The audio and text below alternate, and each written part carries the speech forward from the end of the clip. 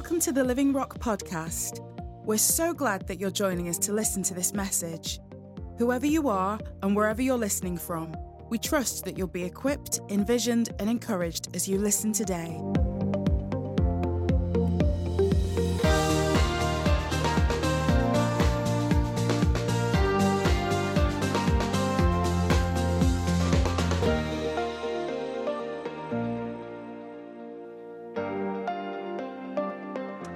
This morning, I just wanted to start off by telling you a story. 5 years, 5 months, 1 week, and 3 days ago, I was getting ready for one of the best days of my life, which was my wedding. And so was my bride-to-be, thankfully. She was primping, doing her makeup. You might not believe it, but she didn't wake up looking like that. I just wasn't allowed to show any pictures before that. She was making herself ready. She was doing all the little bits and pieces that I don't understand, but apparently that's something for the eyes, I believe. She was helping people get ready themselves, showing them what to do, who didn't quite know. You know, the preparation for that day did not start that morning. Oh no. Oh no. This wedding was years in the making. Years, literally. The dress had to be designed and made.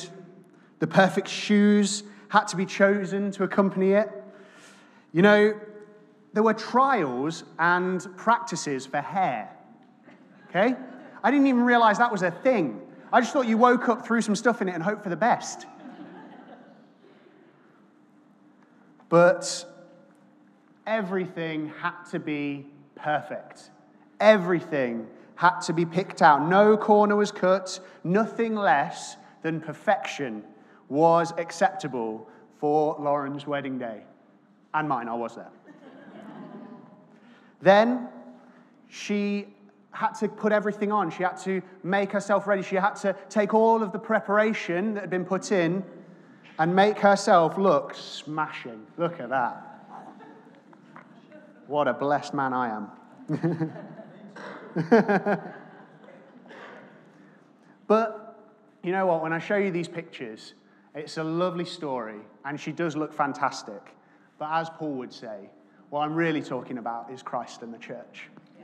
Because the bride that was made ready came then to meet me, her groom, and it was a wonderful day where we got to celebrate all of the preparation. All of it was worth it for this wonderful day that we had together.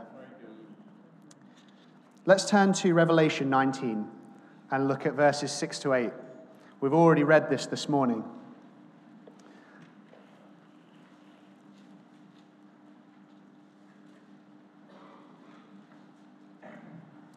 Holy Spirit, I'm just conscious that we are talking about Jesus' most precious, wonderful, most, if I can put it this way, his most prized possession, the thing he cares about more than anything in the whole world. And Holy Spirit, I just pray this morning that you will help me convey the love of Christ, that you will help me adequately describe who we're to be, who we're to become. And Holy Spirit, I just pray that for all of us, we will just open our hearts this morning to see what you want us to see from your word. In Jesus' name, amen. From verse 6, then I heard something like the voice of a vast multitude, like the sound of cascading waters and like the rumbling of loud thunder saying, Hallelujah, because our Lord God, the Almighty, has begun to reign. Let us be glad, rejoice, and give him glory, because the marriage of the Lamb has come, and his wife has prepared herself. She was given fine linen to wear, bright and pure, for the fine linen represents the righteous acts of the saints. We've already heard over the past few weeks and months of the picture of the bride of Christ, and it's been wonderful to hear these pictures being painted for us. And I'd like us to just read one of those again. So if you just flick over the page to Revelation 21, I'm sure there's somebody who's just shut their Bible after I finished reading that and thinking, should have just waited. Then I saw a new heaven and a new earth. For the first heaven and the first earth had passed away, and the sea no longer existed. And I also saw the holy city, the new Jerusalem, coming down out of heaven from God, prepared like a bride adorned for her husband. Then I heard a loud voice from the throne, "Look, God's dwelling is with humanity, and he will live with them, and they will be his people, and God himself will be with them, and be their God. He will wipe away every tear from their eyes. Death will no longer exist. Grief and crying and pain exist no longer, because the previous things have passed away." Awesome. This city that looks like a bride is absolutely stunning. She is magnificent. There's no more pain or death. They'll no longer exist because that final enemy will have been defeated. Thank you, Lord. Then look at verse 19 and 20 of this same chapter 21. And look at the list of these jewels here. These are the foundations of the city wall were adorned with these precious stones. The jasper, sapphire, chalcedony, emerald, sardonyx, carnelian, crystallite, beryl, topaz, chrysoprase. They get really hard towards the end. Jacinth, amethyst. I mean, what walls are decorated with these things? What walls are set with jewels and stones? But this is no ordinary city. This is a bride made ready for her bridegroom. You know, after everything Jesus has given up for us, surely he deserves something magnificent. In my notes, I've got about 20 exclamation marks after that point. Surely he deserves a bride, a city, a dwelling that is magnificent and beautiful, that is perfect in every way. Surely he deserves that. And you know, I love the picture that this paints for us of the bride. It's fantastic that we get to come together and hear that picture painted for us. It's fantastic because I love to be encouraged, because when I hear those words and I hear of those visions, I realize I don't just want to read about it. I don't want to read about these things to come as something just imaginary or a story or some far-off thing. I don't want to see in a mirror dimly, but I want to experience it. I want to be part of it.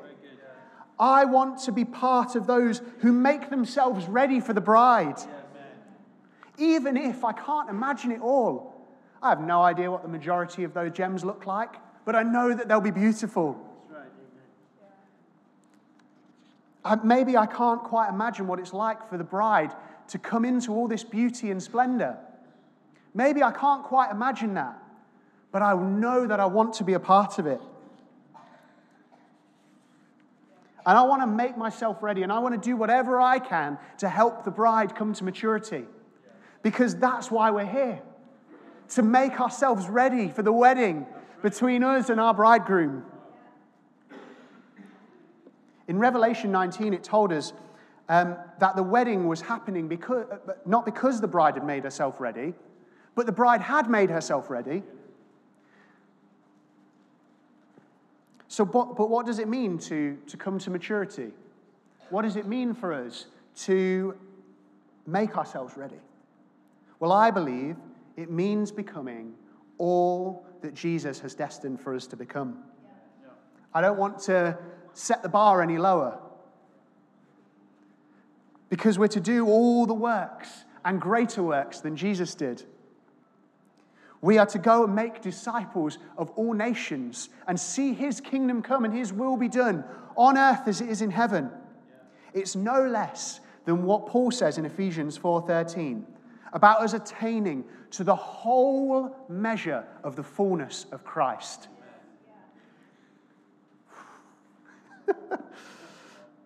And those statements can seem massively intimidating, and they can seem so far off.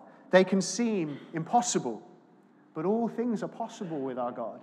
That's right. Yeah. And the other thing is, God is not expecting maturity tomorrow. Realistically, the church tomorrow at 6 a.m. is not going to awaken and have become mature. Maturity is a path that we are walking so that we can all together come to maturity.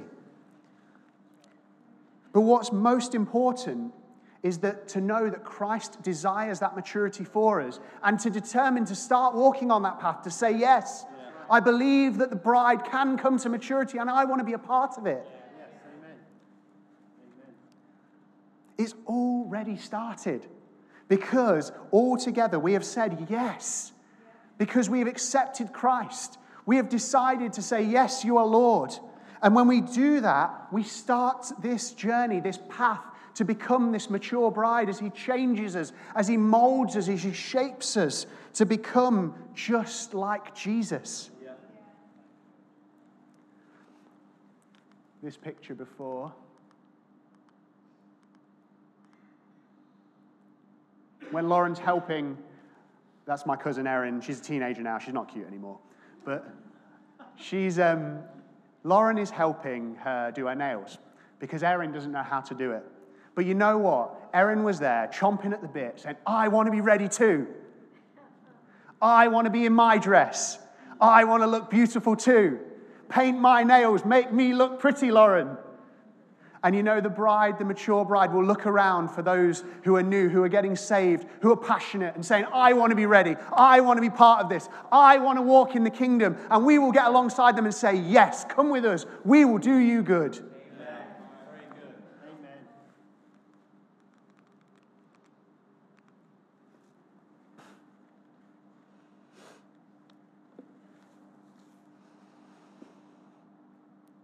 The wonderful thing is that we really are already on this journey.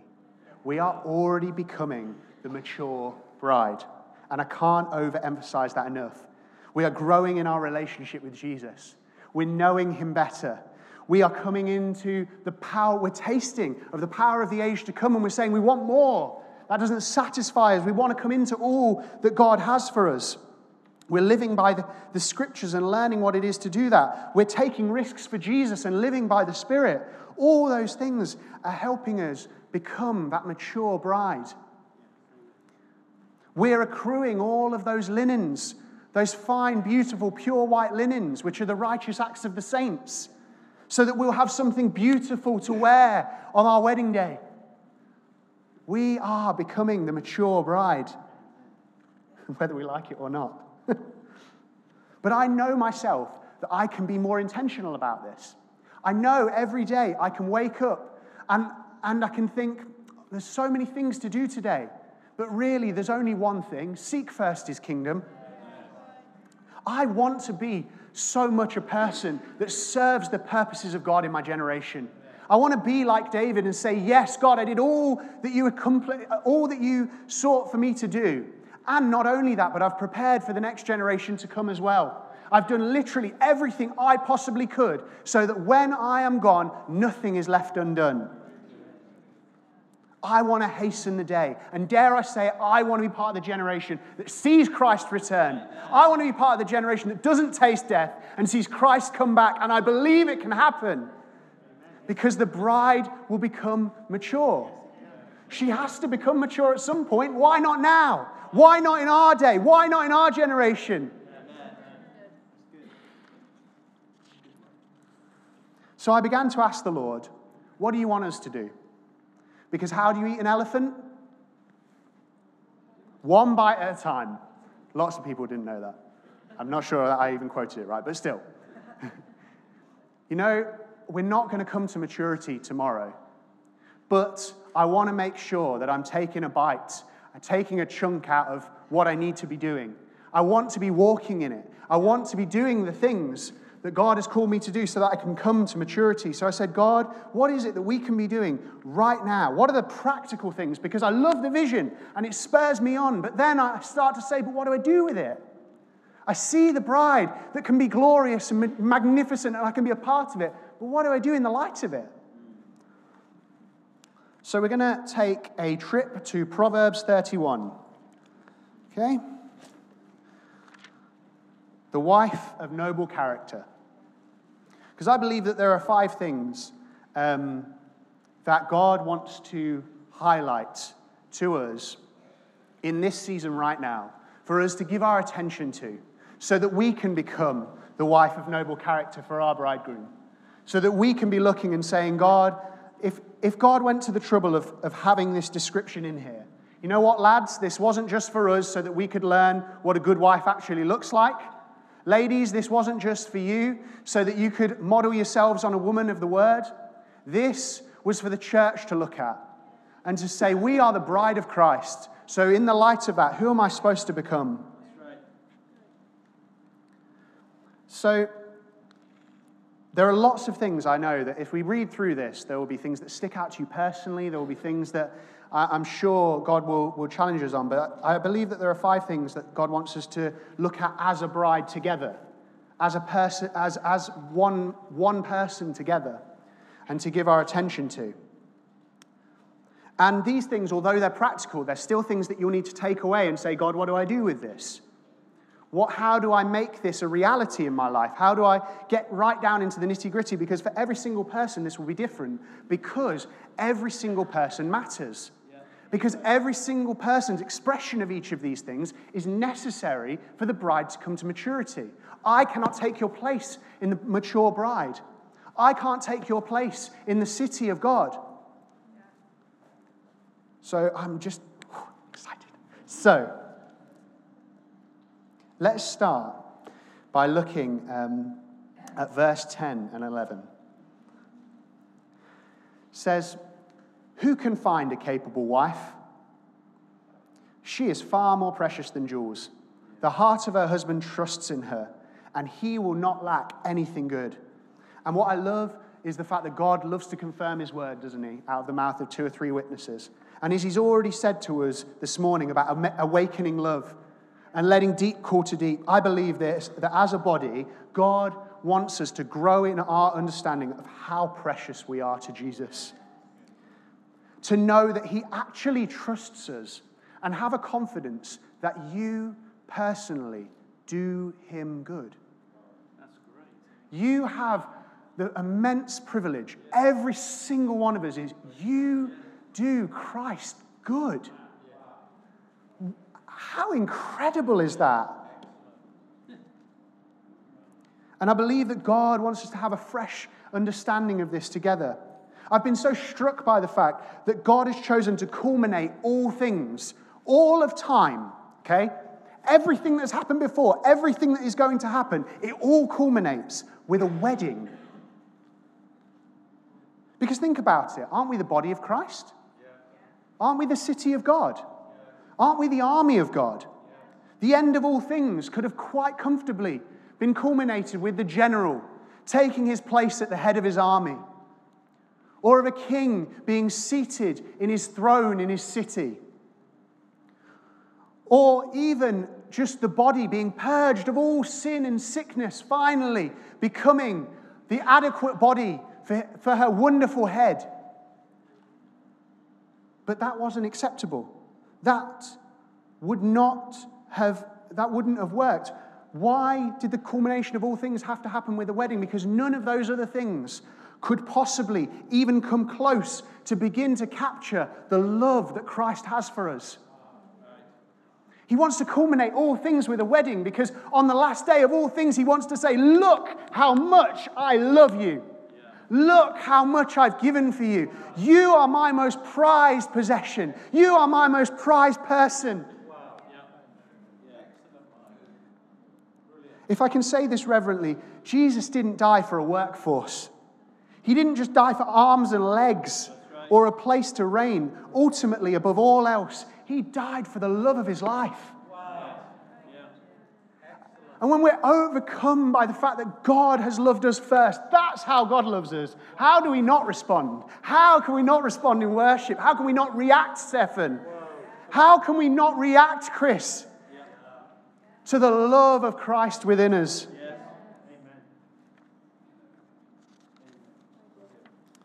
Ephesians 5:25-27 tells us that husbands are to love their wives like Christ loves the church. And it's that love that is the driving force that will allow us to be presented to him without spot, wrinkle, or blemish. It might be incredibly hard to imagine that we will one day be perfect. I know for myself it definitely is. But if the love of Christ could send Jesus to the cross, could see him overcome death and sin and disease and sickness and all that the enemy sought to destroy us with, if Christ could do that because of his love, it's no task. It's no task after that to bring me to maturity. It's no task after that to bring us to maturity. He has overcome all that he needs to overcome. He can certainly finish the job. We are far more precious than jewels, and the heart of Jesus trusts us. And because of that, he is going to lack no good thing from us. So before we move on, I just want to pray. Jesus, thank you so much for dying for us and giving everything for us. I pray that we, being rooted and firmly established in love, may be able to comprehend with all of the saints what is the length and the width and the height and the depth of God's love, and to know the Messiah's love that surpasses knowledge, so that we may all be filled with the fullness of God. Amen. Amen. In verses 13 and 15, it says, "She selects wool and flax and works with willing hands. She is like the merchant ships bringing her food from far away. She rises while it is still night and provides food for her household and portions for her female servant." The two phrases that I believe that I felt to pick up here were the fact that she works with willing hands and she provides food for her household. Galatians 6:10 says, "Therefore, as we have opportunity, we must work for the good of all, especially for those who belong to the household of faith." And a couple of weeks ago, I shared about the serving teams that we're setting up. And it's really important that we press on. As we press on into the mission, as we press on to see people hear about Christ and all that he's done, as we seek to preach the gospel, it is so, so, so important that we continue to just love one another. That our love for one another is displayed more than ever. You know, it's really easy to take for granted what we have. It's really easy to look at what we're not doing or where we miss the mark, but we are part of a wonderful family. We are so blessed. We are so blessed. As we make ourselves ready, the bride will care for the household. The bride will care for herself, will care for her household. And as we become more and more mature in the things of Christ, it's good for us to look around and say, where's the lack? Where can I provide for my household? Where can I provide? Where can I put my hands to work? Where can I work with willing hands so that everything is provided for? Being part of a church is not easy. It is demanding work. It is full of family.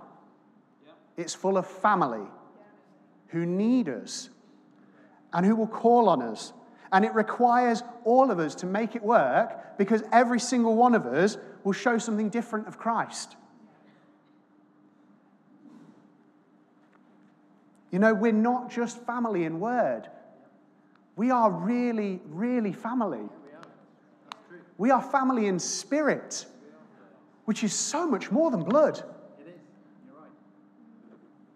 Absolutely right. It's true, Mike. Let's not give up doing good. Let's press on to care for one another, not forgetting the hard work that it's cost us to get to where we are now. And let's appreciate the incredible family that we're a part of. And let's every one of us work with willing hands, whatever the work is, so that we provide food for this household. The next thing is in verse 20. And in verse 20, it says, her hands reach out to the poor, and she extends a hand to the needy. And I would say this was one of the things that has struck me and has been stirring in me for a long time.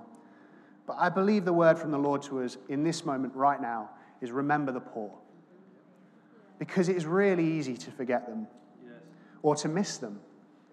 Living where we live, realistically, even in the roughest parts of this area, we're not exposed to poverty like you would be in a city centre. You know, if we opened a homeless shelter here tomorrow, then realistically, nobody's going to get here. If we opened a soup kitchen, who's going to come?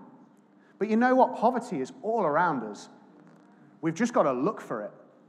And I just believe that there's a challenge of the Spirit to us to say, remember the poor. Remember the poor. Because God has not forgotten them. There is a passion for God for the poor, that I want to understand and make sure I have. Because I know if I don't, I can't adequately represent the heart of God. He saw the poverty of our spirits. He saw the poverty of our souls, and he reached down in Christ to save us. And I want to remember the poor. I just want to read to you some scriptures about God's concern for the poor, because as I read these, his heart for the poor really just washed over me, and I really believe that I began to change as I read these. So if you want to, maybe just close your eyes. But let's just allow God to stir in us a heart for the poor afresh. Deuteronomy 15:11. For there will never cease to be poor in the land. Therefore I command you, you shall open wide your hand to your brother, to the needy, and to the poor in your land. Deuteronomy 15:7-8. If I among you, one of your brothers, should become poor, if any of your towns within your land that the Lord your God is giving you, you shall not harden your heart or shut your hand out against your poor brother, but you shall open your hand to him and lend to him sufficient for his need, whatever it may be. Matthew 26:11. For you will always have the poor with you, but you will not always have me. Proverbs 19:17. Whoever is generous to the poor lends to the Lord, and he will repay them for his deed. Proverbs 14:31. Whoever oppresses a poor man insults his maker, but he who is generous to the needy honors him. Proverbs 21:13. Whoever closes his ear to the cry of the poor will himself call out and not be answered. Psalm 140:12. I know that the Lord will maintain the cause of the afflicted, and he will execute justice for the needy. Isaiah 61:1. The Spirit of the Lord God is upon me, because the Lord has anointed me to bring good news to the poor. He has sent me to bind up the brokenhearted, to proclaim liberty to the captives, and the opening of the prison to those who are bound. And I'll finish with this one. Matthew 25:35-40. For I was hungry, and you gave me food. I was thirsty, and you gave me drink. I was a stranger, and you welcomed me. I was naked, and you clothed me. I was sick, and you visited me. I was in prison, and you came to me. The righteous will answer him, saying, Lord, when did we see you hungry and feed you, or thirsty and give you a drink? And when did we see a stranger and welcome you, or naked and clothe you? And when did we see you sick or in prison and visit you? And the Lord will answer, truly I say to you, as you did it to one of the least of these brothers, you did it to me. The poor are not a stain on society. They are not a disease that need to be cured. They are people who the church need to reach out to and have the compassion of Christ for. The mature bride will care for the poor and defend the rights of the afflicted. It will be made up of millions of people who were once in need and no longer are. The mature bride won't rely on the government to solve the problems of the poor, but will call the poor to themselves and say, come to us where the wealth of the nations are. Come and find the answer, not only for the poverty of your life now, but come and find the answer to the poverty of your soul and your spirit. Come and find Jesus Christ. God loves the poor. He is so passionate for them. You know, I just felt as I was praying about this, that a specific direction for us to just be aware of where we are, where we're living right now, is to embrace the fantastic opportunity that social housing is more and more on our doorstep. The building of massive tower blocks to segregate everybody is kind of a thing of the past. Now, the neediest are being put right amongst us. And we can either be those who complain and say, that's not fair. Who are these people being given houses that I'm living in exactly the same one? I know we wouldn't be like this. But that's the sound of the world right now. This isn't fair. But we can rejoice, saying, thank God that the poor are being cared for. And thank God that they're being brought right here, right next to me, where I can see the kingdom extended, where I can reach out to the most poor and needy in my community. I don't even have to go anywhere. I just have to knock and say, hi, come with me. I'll do you good. There is a fantastic opportunity for us right now to reach out to the neediest. Let the way that we treat and talk about the poor be distinctly different. Let us be those who rejoice in the fact that the poor are being cared for and love for our neighbor and have love for our neighbor. And let's be those who choose to partner with God in his mission to defend the cause of the poor. Because he said it. He is going to defend their cause. And I want to be on his side. Yeah. I don't want to oppose God as he defends the poor, because I will lose in that fight. And I want to be really clear. It's not that I'm saying, with all these things, it's not like I'm saying we're not doing them. I just feel like there's an emphasis of the Spirit for us to say, look, hey, remember, I'm pointing them out to you. I want them to become more in the front of your mind. I want them to be more aware to you, because they're aware to me, because I hear their prayers, because I hear their cries. I am pointing you to them because you are their answer. You are their solution. Wow. Very, very good. Caring for the poor will not be glamorous for us. It will be costly in money and in time. And it might not even result in lots of people coming to this body of Christ. Because if we reach out to the poor in certain areas and they don't drive, the most loving thing for them might be that they're going to a church nearby. But you know what? We're not doing it to put bums on seats. We're doing it to extend the kingdom. Amen. Caring for the poor is kingdom activity. Amen. Christ is building his church. Wow. Let's just extend the kingdom. The next scripture is in verse 25. It says, strength and honor are her clothing, and she can laugh at the time to come. She opens her mouth with wisdom, and loving instruction is on her tongue. The mature bride can laugh in the face of times to come.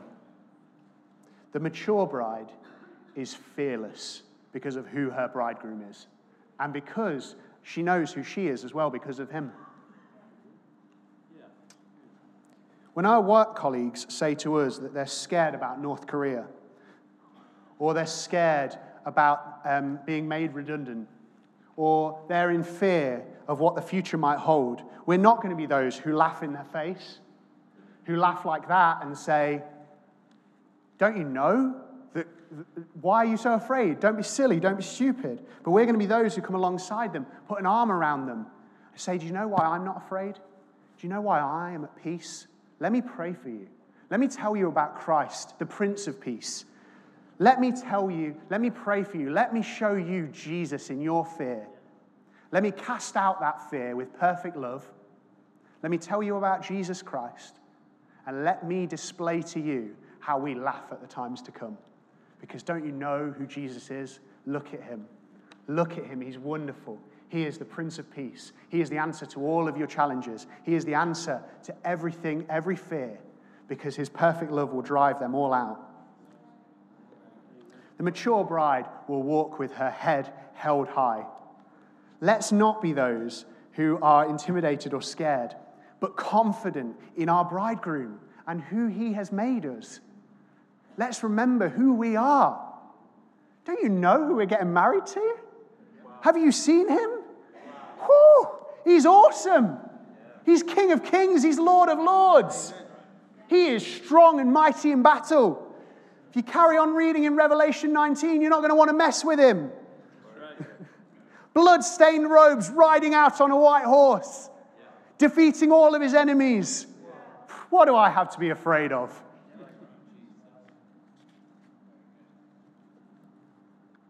I want to finish with my last point is just in verse 30. It says, charm is deceptive and beauty is fleeting, but a woman who fears the Lord is to be praised. I'm sharing these things with you because I feel like Christ has revealed some of them to me, and I feel so blessed that he's given me a little glimpse. And you'll know this feeling as when Christ shows you something, you feel so blessed that he's given you a glimpse of something, but you know you haven't seen it all. You know you've only scratched the surface. But I don't know what the mature bride is going to look like exactly.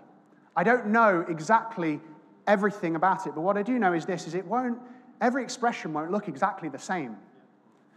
This might be part of the mature bride. I'm sure it will be. But you know what? This might be part of the mature bride too. Yeah. This might be part of the mature bride. Yeah. And I just felt the Lord say that he's not looking for beauty like the world sees it. He's looking for maturity. And for us, we haven't got to make the church appealing to the world. Because any charm that we could offer, any beauty that we could display, it's fleeting. It's our fear of the Lord. That's what's going to endure. That's what's going to bring people to Christ. That is what is going to allow the church to endure to the end of time, to see this wedding come to pass. It's the fear of the Lord. We don't have to worry about putting bums on seats. We don't have to worry about the growth of the body of Christ. Christ is building his church. We don't have to make this place more attractive. We don't have to try and compromise so that it's easier for people to palate Christ. Christ is for what he is for, and he is against what he is against. And I am going to be on his side, whatever they are. And you know what? It's that will see the church grow and the kingdom extended. Charm is fleeting. Beauty will not endure. But a bride who fears the Lord, she will endure. So let's just sum up. Let's always remember what we're aiming for. The big picture, the wedding to come, Christ marrying his bride. Let's allow that vision to spur us on so that we do want to make ourselves ready. But for right now, let's just remember, let's go to the Lord, say, Lord, how do I put these into action? Because we are far more precious than jewels.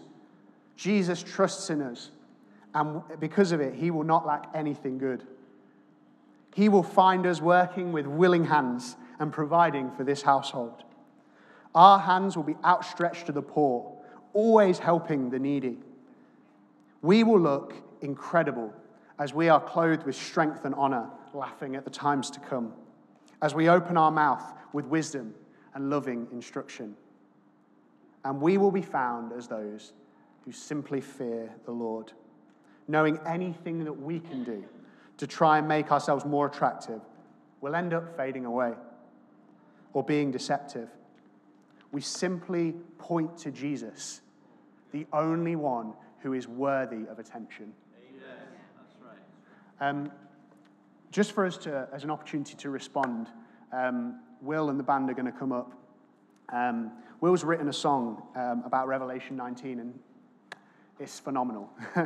And he's going to play it for us, sing it for us, and then there's going to be an opportunity for us to join in and sing with him and the band and just worship Jesus in the light of who we are, who he's made us.